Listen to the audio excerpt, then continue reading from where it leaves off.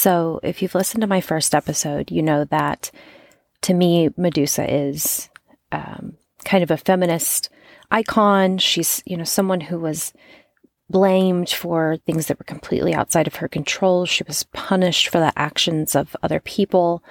And to me, she's kind of one of the original badass women.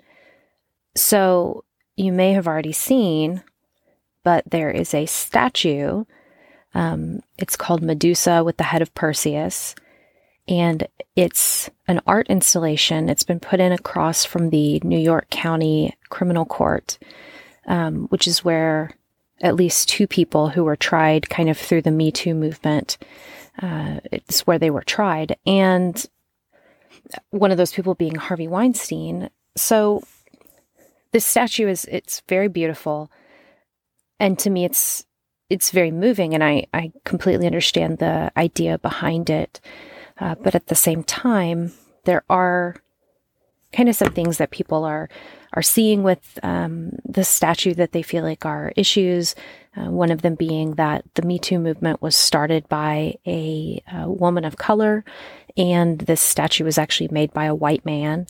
And another thing that people are kind of taking issue with is if you look at this statue, she's very classically beautiful. She's your ideal beautiful woman. She's tall, she's thin, she's fit, and she's very pretty.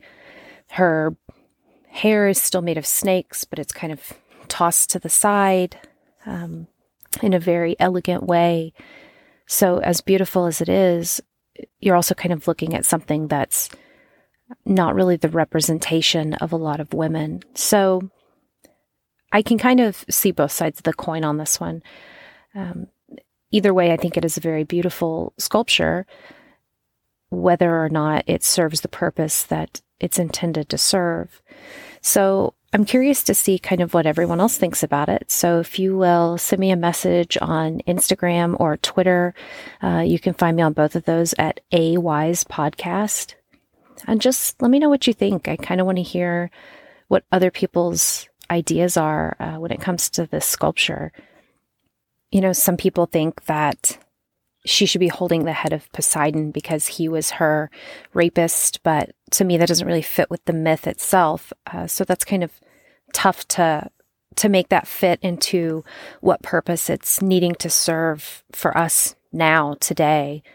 And it also may be a far more powerful sculpture to people if it had been created by a woman or if it had been created by a woman of color.